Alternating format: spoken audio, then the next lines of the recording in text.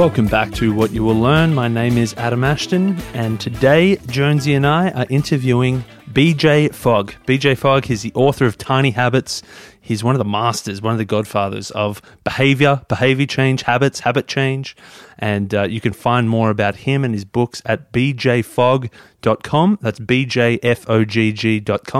In this episode, we talk about the three elements that need to come together to make a behavior. We talk about installing new habits. We talk about unwinding bad habits. We talk a little bit about how he featured in the Netflix doco The Social Dilemma, and all about his book Tiny Habits. Enjoy. BJ Fogg, thank you so much for joining us on the podcast today. We've been reading books for the last 4.5 years on the podcast, and we've done mini habits, we've done atomic habits, we've done the power of habit, and now we've done tiny habits. And personally, I think it was probably the best of the lot.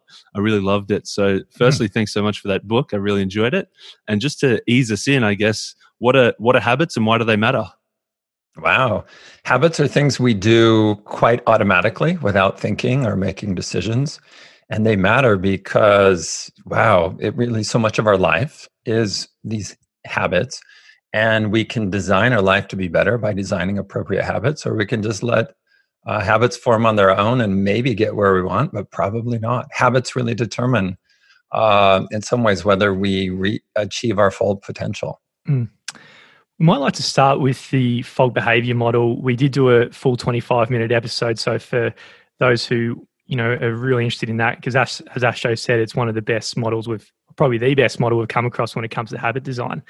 Can you start by telling us a little bit of a background on that, and also a bit about the research that sits behind that? Yeah, so I'll try to go quick, and you can stop me or have me drill down further. So the pieces of what I call the Fogg behavior model came together in 2007. But before that, I actually believed the existing academic work about, in order to change a behavior, like you give people information and that then changes their attitude, which in turn changes their behavior. I believe that. I believe that because that's kind of what you're indoctrinated to believe as a graduate student studying psychology and social science and things like that. It turns out that I rejected that at a certain point. It wasn't deliberately like I'm going to reject the whole tradition and start over. And it wasn't quite that. But I was doing a project for LinkedIn, and LinkedIn was tiny. It was very, very small. And Reid Hoffman, the founder, had done a favor for me. So I was like, I'm going to return the favor and do this project. And I won't go into the details of that. But in pulling together the pieces for him, I realized I needed to strip attitudes out of the slides that I was sharing with him. And once I took attitude change out, I was like, oh my gosh, only behavior change. That's what matters. LinkedIn doesn't really have to design for attitude change. They have to design for behavior change. So that for me was this moment of, oh my gosh, in my own work and in my own research, why am I fussing around with trying to change attitudes and opinions? Let's just focus only on behavior. And so I started obsessing about behavior. And the pieces came together little by little, but it all snapped together for me in 2007, where behavior happens when three things come together. There's motivation to do the behavior, there's ability to do the behavior, and there's a prompt. And when those three things come together, the behavior happens. When you're missing one, it does not. And that, the simplicity and elegance of that, I just looked at and I thought, really? Can it be this simple? Can it be this straightforward? And the answer turns out to be yes. And what it did was it got me to stop being distracted by the ideas of you have to change attitudes and beliefs and opinions in order to change behavior, and just look right at behavior and then develop other models of behavior and then methods around behavior change where you focus just on the behavior. So if I'm drawing this out, I went from kind of this triangle where you have three sides you got to worry about: the person, their attitude, the attitude and the behavior and the person. So there's three things, and there's theories and models about all three things, to just having one thing to worry about, which is the person and the behavior. And once I was able to focus in on that, then all of these doors opened for me and insights. And it was like, oh my gosh. So it's sort of, the behavior model is like a riddle that hadn't been solved before. But once you see the answer, it's like, of course, that's how it works. There it is. And it seems easy once you see the answer. I love it. And it is, as you say, simple, elegant, beautiful. It's just those three things: motivation, ability, and prompt. So I feel like you can look at anything through that lens. You can look at any behavior that you do or you don't do and work out why did you do it or why didn't you do it. Yeah. And if you want to get into the more theoretical components of the behavior model, one of the things, especially when you look at the graphical version with the curved line that I call the action line, what you see is the more motivated a person is to do a behavior, the more likely they are to do it. Bam. There's tons of studies that affirm that, that suggest the more motivated you are, the more likely. And so that's as you go up on the behavior model, there's more area over the curve. Number two, the harder a behavior is, the less likely somebody is to do it. So that's going from right to left, but it's the same curve. And so as you go and the behavior is harder to do, there's less area over the curve. In other words, less probability that somebody would do it. And then the third assertion is no behavior happens without a prompt. And there's lots of research that affirms that as well. So those three propositions are all packaged into this model that looks really simple and takes 2 minutes to explain Behavior Model 101. Yeah. And one of the powerful metaphors you used in the book was like the motivation's a bit like your mate who's good for your party on the dance floor, whipping out some dance moves, but then picking you up at the airport, absolutely no good. Yeah. So we can't really rely on motivation or optimize it for as much as we can ability. So can you tell us a little bit about the ability chain and how we might look at that to improve the chances at installing habits? Yeah, let me mention motivation just a bit. Yeah. So some people think I don't believe in motivation. I do, but you pick the new habit based on what you're motivated to do. You pick new behaviors and habits, pick what you want to do. So motivation comes in not at the end, but at the very start. And this notion that motivation goes up and down over time, that it fluctuates, had not been studied academically. I mean, in social science, so many things like credibility, decades and decades ago had been studied and refined and so on. But it wasn't until about 15 years ago that that's the first study I can find that talked about motivation as this thing that fluctuates. That's really, really recent in academic terms. And so that had never been named, that concept, dynamics or fluctuation of motivation. So I, along with some colleagues, we named it the motivation wave, and it will go up and down. You don't have tons of control over it. But like you said, what we do have control over is making something easier to do. And so I have a model for that. And think of it like a chain.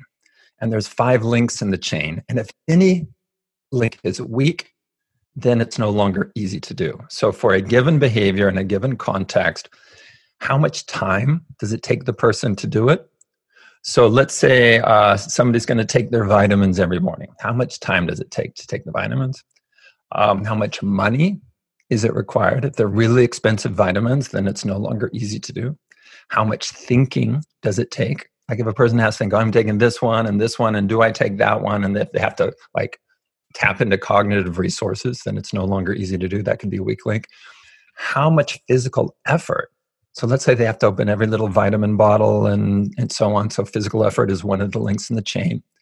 And then the final link is routine. How well does this fit into somebody's existing routine, or do they have to break their routine? So when you're looking at how hard a behavior is, it's for that person in that context doing the behavior, and you say, which of these links in the chain is the weakest? And that's the one that you shore up. So let's say it's the physical effort. Like, okay, I have 12 bottles of vitamins and I got to open them and all that. The way that you would make that link of physical effort stronger is by pre-sorting the vitamins. Let's say once a week, you pre-sort the vitamins. They're all right there. You don't have to open all these bottles. It's just, there it is. So then you take a weak link and you make it strong. Good. Okay, so that's motivation and ability. Then the final element is that prompt, and we must have that prompt. And so prompts, I guess, can come from all sorts of places. I guess for me, the first thing before reading this book, I thought, okay, maybe if I just set 12 different alarms on my phone for different things that I want to do throughout the day. That's one way to do it, but I think you've got some better ways of doing that. What's a better way of having prompts? Yeah. So in the first version of my behavior model, I called it trigger, but I changed it to prompt. Other people have used my work, they still call it trigger. And you can't go back to their books and republish them. But prompts can come from one of three places. One is from the person, him or herself. You simply just remember. I'm just going to remember to take my vitamins. I'm going to remember to call my mom and so on. That's not very good to design, just have somebody just remember. But it happens, right? Next, you can have something in your context prompt you. And that's all around us. It's like the alarms, like you just said. It's Post-it notes. It's pop-up notifications. It's people. Anything in your context that reminds you to do stuff. I'm standing at my stand-up desk and I have a cup of coffee. The fact that the coffee is sitting here on the desk serves as a prompt. It says, drink me, if it's sitting there. If I couldn't see the coffee, then it wouldn't be a context prompt.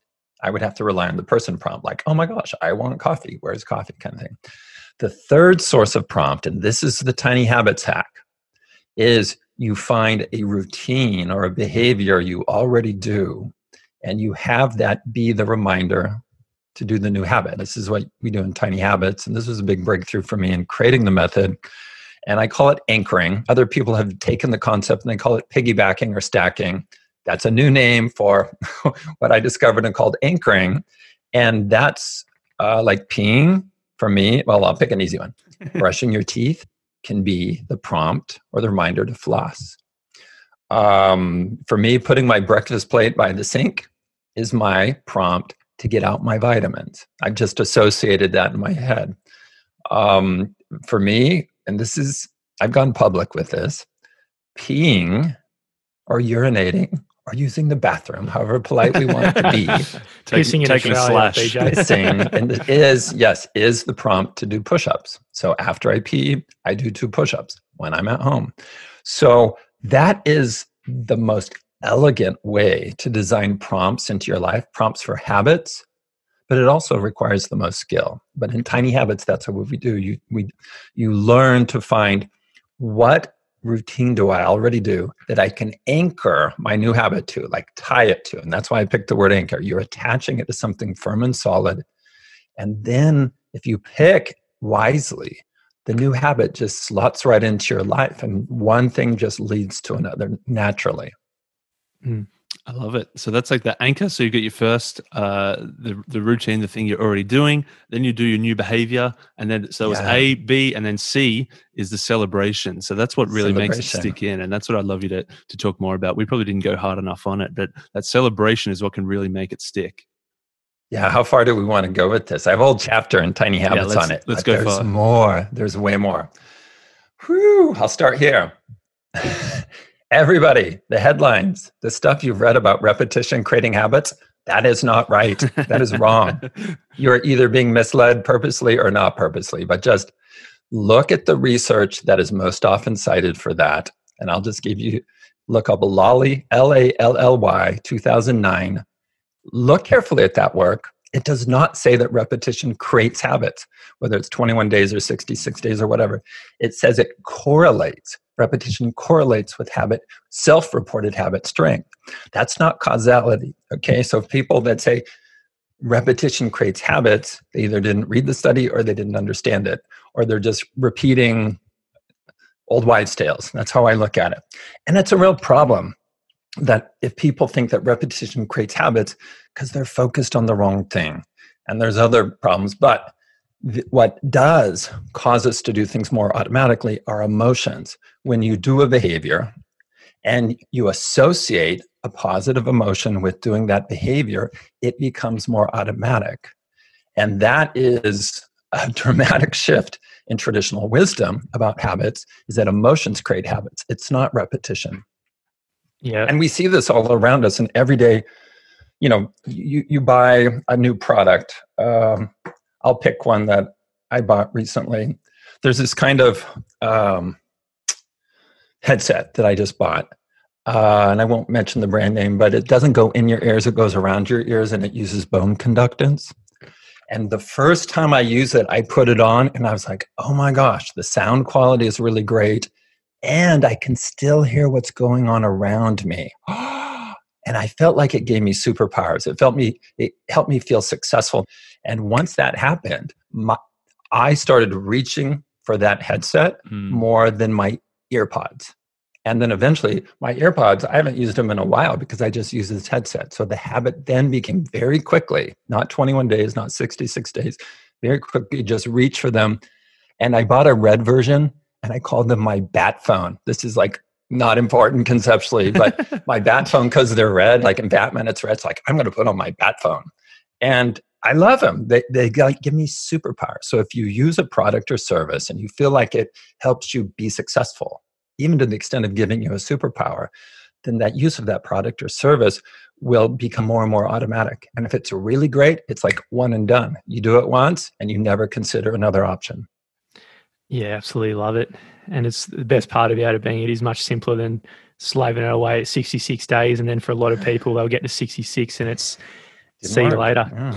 Yeah. Well, and the other, we could go on this, but if people believe, unfortunately, if they believe that it takes 66 days to create a habit and they're feeling stressed or tired or just tapped out, then they're going to go, I just can't do this right now. In other words, they procrastinate or they never attempt to change. So it's not trivial to tell people, just repeat it 66 days, it'll become habit, or that repetition creates the habit. You're causing that person not to become a better version of herself or himself because it seems daunting. Oh my gosh, I have to do this for 66 days. I'm not going to do it. So when it comes to behavior change, we have ethical responsibility, I believe, to tell the truth and to be accurate and not just sloppily summarize things or say something in a clever way that's not true, because it affects people's health and happiness.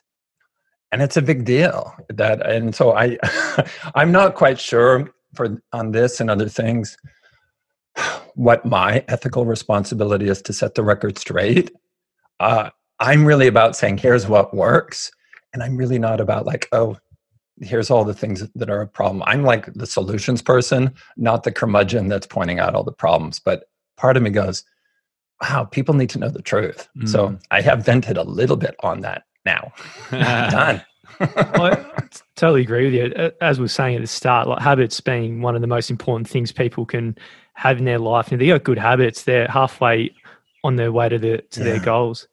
So on this thing of celebration, so let's say someone in the morning, they want to work out. So for you with the headphones, it's kind of inbuilt. It's just such a good product. You've got it inbuilt in when you start using it. How can we engineer these celebrations into just our mundane day-to-day stuff? Well, in the Tiny Habits method, you self-reinforce by celebrating. So you don't leave it to chance. So if you want to wire in push-ups as a habit, after you do push-ups, do something that causes you to feel successful. And I've listed over 100 options in the book, Tiny Habits, and there's a lot more. Some people will just go, good for me. And some people do a fist pump, and some will do it like a happy dance. For some, all you need to do is think, just vividly think about how you're achieving a very important purpose by doing the push-ups. And I don't mean a purpose of, building muscles, like a higher purpose, like something that really matters to you. So if you can connect that habit with a higher purpose, like your life's purpose, and see the connection, then you're feeling successful. And in Tiny Habits, that's what celebration is. It's specifically help yourself feel successful. And there's different ways to hack it. And some people, it's straightforward. They can just do a fist pump or say, good for me. And some people need to connect it with a higher purpose. And there's a whole range in between. But part of the skill, a very important skill to form habits quickly, is the ability to feel successful on demand. And that's what celebration is. And yes, it's a skill, so people may not be great at it at the beginning. Some people are very good at this to start with, but just like any skill, some will be great, some won't. There's a whole bunch in between. You can get better by practice. So far we've been talking about how do individuals create their own behavior, but it's also like these theories and stuff can be used for others to create behavior in others. So I know you were briefly featured in the Social Dilemma Netflix documentary about how some of your students have been using these models to create behaviors in other people. So I guess it's a bit of a double-edged sword. You can use it for good or you can use it for evil. Yeah. I'm very mixed on the Social Dilemma. I certainly agree with the overall aims of the film. However, the implications about me are not true. The clip they use of me, they don't use my name, but they use my lab's name. If you look up that clip, that's me in 2011 giving a keynote to health professionals. It's a health conference, and I'm saying, I'm going to help you become geniuses. But it's used deceptively in the Social Dilemma. That's me teaching students about social media. What? Go to YouTube, search Fogg GSB. You will find it. It's at the very beginning. It's clearly labeled that I'm teaching health professionals how to help people create habits. And then the other things like the scroll and the like button, that had nothing to do with me. So my contribution to that kind of thing has been vastly overstated and frankly deceptive. Mm-hmm. And so I do think the issue is an important one. I wrote about it in Persuasive Technology in 2002 in my book. I talked about it in 2006. I gave a formal testimony to the FTC of the United States saying, here are 3 problems coming down the pipeline related to 2006. Wow. And one of those was companies will be capturing what persuades us and then use it in these various ways against us. Oh, and by the way, elections. I talk about that. That was 10 years before Cambridge Analytica. And then also one of the other things I called out, I didn't have a name for it, but I said these videos will be manipulated. And now we call them deep fakes. But I said, this is coming, people. And it has, both of those. The third one was about gaming and the influential aspects of that. So I have long been on the side, not of promoting it or creating it or training people to use this in bad ways, but I've been on the side of calling out the problems. So it's unfair. I feel like, yes, my work is powerful and the behavior model is powerful, but I've always taught it and framed it like, let's use this for good. Let's use it for health habits. I had taught a class on world peace. After the Facebook class I taught where it was like, we were understanding what could happen in this new Facebook app landscape. Immediately after that class, I was like, oh my gosh, we just figured out this is powerful. Now let's use it for world peace. That was my next class at Stanford. Is like, let's apply influence through social networks to achieve world peace, which then led to a project and eventually a lab and now a headquarters in The Hague on the topic. That's incredible. So don't believe the headlines. Don't believe everything you see or read. If you drill down further, but I guess somehow people and journalists needed somebody to be the black hat on this, and sometimes they've chosen me to be that, which is not true, and that hurts because it does. It's not fair. Yeah. Well, it is a powerful tool, and it needs to be used for good, which is the whole thing you're promoting and what you're doing in Tiny Habits, which is fantastic. And through it, we can also understand how to break bad habits, which we might need to fight fire with fire, in the case of social media. So how would we look at breaking habits? So in the behavior model, motivation, ability, prompt, you can stop any behavior by getting rid of motivation or by getting rid of ability, making it really hard to do, or by removing the prompt. If it comes to something like, oh, you're on Facebook too much on your phone, guess what? You're probably not going to be able to reduce your motivation to do that. Okay, so probably skip over that. Ability, can you make it harder to do? Sure. Remove the app from your phone, make your password really hard, delete your account. When it comes, you may not want to be that extreme. You may want to start with prompts and say, I'm just going to turn off notifications. I'm just going to reduce the prompts. So in my work, it's always about a system. How do you systematically design for behavior change? And in this case, I would start with prompts. And if that doesn't give you the result you want, then go to ability. And if that doesn't give you the results you want, then you're stuck with motivation. But guess what? Something like social media, we want to connect with each other. We want to look good to other people. I mean, make no mistakes. That's what Instagram is mostly about. It didn't start there, but that's what it's about, is looking good. And we want to stay updated on what people are doing. It's very hard to rewire who we are as human beings and not desire those social things. So in this case, you would start with prompts and then ability. And then if the motivation piece, if you get to that, and you would then you would swap in a different behavior. But notice you don't start with swapping. And I have a 3-phase, as you saw, carefully outlined flowchart in the appendices, those 3 phases. Swapping is the last thing you try, not the first thing. You only do that if the other attempts to stop a bad habit didn't work. I've got one slightly, I guess, nerdy, maybe a bit of a meta question almost. That like, so yes, I love, and I hope it's hard. I love hard, nerdy questions. Well, I guess it's like, so there's one big part is information. Okay, so you've got all the information of here's the research, here's the studies, this is everything you need to know. But then the next layer of that is, how do you actually get people to use it? And so I think to answer my own question a little bit, is it like you had different stories and different examples showing here's real people who have done it, plus then you had exercises in each chapter. I guess how did you go about thinking, like, you've got this physical standalone book full of information, how do you then transfer that into people to actually take action? What a good question. The book is called Tiny Habits, but it's really a book about what I call behavior design. So behavior design, as we defined it at Stanford in 2011. So my lab was no longer doing persuasive technology. We're like, we're done with that. We're not interested. So then we started doing this new thing, and we called it behavior design, not behavioral design. That's come later with other people using that phrase, behavior design. And it's a new set of models and methods. And the opportunity in Tiny Habits to do more than just the Tiny Habits method was so tempting.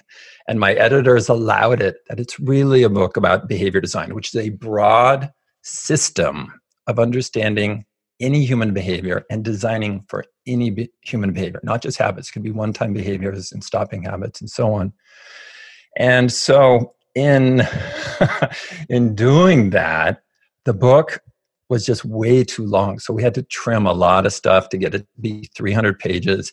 And even so, there's a lot to it. And probably too much, and if it were just about the Tiny Habits method, if people only want to just learn the Tiny Habits method, I have a free 5-day program for that. It's free. And you invest 45 minutes total through the week, and you will learn like Tiny Habits 101, and you'll learn how to do the method. And I've offered that since 2011. And some of the people you mentioned took my courses, that 5-day course early on. And that's the simple way to learn it. But if you really want to understand human behavior, any type of human behavior, that's what Tiny Habits, my book, is about. It would have been more appropriately titled like, Welcome to Behavior Design or something like that. But one of the methods, and the leading method in the book, is Tiny Habits. And so I decided to call it Tiny Habits, but it really is behavior design. Phenomenal. So we might, as we're approaching to the end now, as we said at the start, we're a book that goes, we're a podcast that goes through the best books. I'm sure you're a massive reader, BJ. Have you got any recommendations for us? And we'll just go with the assumption that, the listeners are like us, in that curious and looking to just have a good life. Oh my gosh, there's so many. But one that has influenced me a lot is the book, The One Thing. Just because I'm a huge optimist, and I have lots of energy, and I want to have big positive impact in the world. So I say yes to all this stuff, like, I can do this and this and this. Like, I'm leading 2 research labs right now and 7 research projects. That's after like filtering out stuff. So that book and the guidance there really helped me say, what is my one thing and what am I about? Yeah, I really like that, because I feel like it fits really well with the idea of the swarm of behaviors. Mhm. Brainstorm all the possible things you can do. And a lot of people might find there is the one thing that's the simplest to do, got most leverage, and in terms of habit and health and everything like that, doing just one thing is going to have a huge impact. Yeah. It's I really only read nonfiction. I'm trying to read more fiction and stuff, but I feel like I'm here on this planet. I don't know how to. So I grew up Mormon. I'm no longer an active Mormon, but I still see that I have a life's purpose. I don't know how to explain it from a scientific perspective, but I'm not just here to pass the days. I'm here to have positive impact in the world. And so, yes, I need to relax, and yes, I need to take breaks. And yeah, I can have fun, but I feel like I'm here to learn and then apply that and discover things that will help people be happier and healthier. So there's just this ongoing drive to become more effective in that way, learn more, discover more, and then get really good at teaching it and helping people apply it. That's what my life's about. Yeah, and appreciate that. And there's obviously hundreds of thousands, if not millions, who've been already influenced by your work. And you're right. Like, we've only got 2,500 books over our lifetime we could possibly read. So we might as well be choosing the best ones if we want to be having a good impact on the world. Yeah, it's the hardest thing for me, and probably for everybody listening to this, is prioritizing. And so I have a way I do that every morning, every week, and then sometimes multiple times during the day, because we all have more demands and more opportunities than we have time for. And so just getting really good at prioritizing and trying not to feel the pain of saying no to stuff. I still feel that, I admit, but I just know that I have to just be really tough. And I described it to my students like prioritize until it hurts, but that's what you got to do. One way I explain it to my students, and this is about having a focus and prioritization. It's like, if you're trying to knock down this wall and you took a very blunt instrument like a pillow, you could slam it against the wall, you'd make any progress. But if you take a very focused thing like a pickaxe with a very, very sharp tip, boom, same amount of force, you make way more progress. And I think that analogy helps my students, who are also ambitious and optimistic, go, oh, yeah, so I have to prioritize, I have to focus in order to make progress. Nice. So even though you've prioritized a lot, you still said you've got a hell of a lot going on, a hell of a lot on your plate. What are you working on the moment? What are the next projects? I'll start with my Stanford lab. We are continuing our work on screen time. Screentime.stanford.edu. We've collected the largest database of ways to help people have appropriate relationships with their screen, and we have a little wizard genie that guides you. That's based on an algorithm. We just finished phase 1 of a vaccination project where we use the behavior model to help professionals see in a new way of what is this challenge of vaccination? How do we optimize that? We are designing a curriculum. We've run 2 pilot tests of training climate change professionals how to influence behavior to save the planet. And a new project about upregulating positive emotions. So one project is about screen time. One project is about saving the planet. One project is about vaccination pandemic. So all of my classes every year, and the classes feed into the lab. I pick like the hardest, most important problem that has a behavior component, and that becomes my class for the year. And that often spins into a research project in my lab. The other project I'm working on with the School of Medicine is how to help older adults with depression not be so depressed. And so my lab isn't in charge of that, but that's myself and another lab member are involved. And that's really important because now most older adults, at least in the US, are depressed. And we're getting great results on that. Now, I want to just launch that and get into the world right away. I won't be into the world till next year sometime, unfortunately, because we're need to further validate it. But yeah, if you can, it's and then there's a whole bunch of little side projects, like I surf and I play instruments every day. But from a research perspective and breaking new ground, those are the projects, at least at Stanford, I'm doing. And Tiny Habits, I have a Tiny Habits research lab, and we're doing another set of projects that I think are really important as well. That sounds phenomenal. That's a heavy load and a whole bunch of really important things there. That's for sure. So if people are curious to find out a little bit more about everything BJ Fogg is, where should we direct them? bjfogg.com has sort of the broadest summary of what I'm doing. It's not that great a website, but it's okay. And then for Tiny Habits, the Tiny Habits method itself, tinyhabits.com is the best place to go. And if you just want to keep up with me, sort of like when I sort of binge tweet, and I often will tweet brand new stuff. Like, I'm thinking about this, or here's this new thing. So I'm BJ Fogg on every social platform, including Twitter. Fantastic, BJ. Thank you so much for joining us today. We're glad that we made it through the filter of prioritization and became one of those few things that you allowed us to do. It was so great to read your book, so great to learn more from you, and thank you so much. Thank you.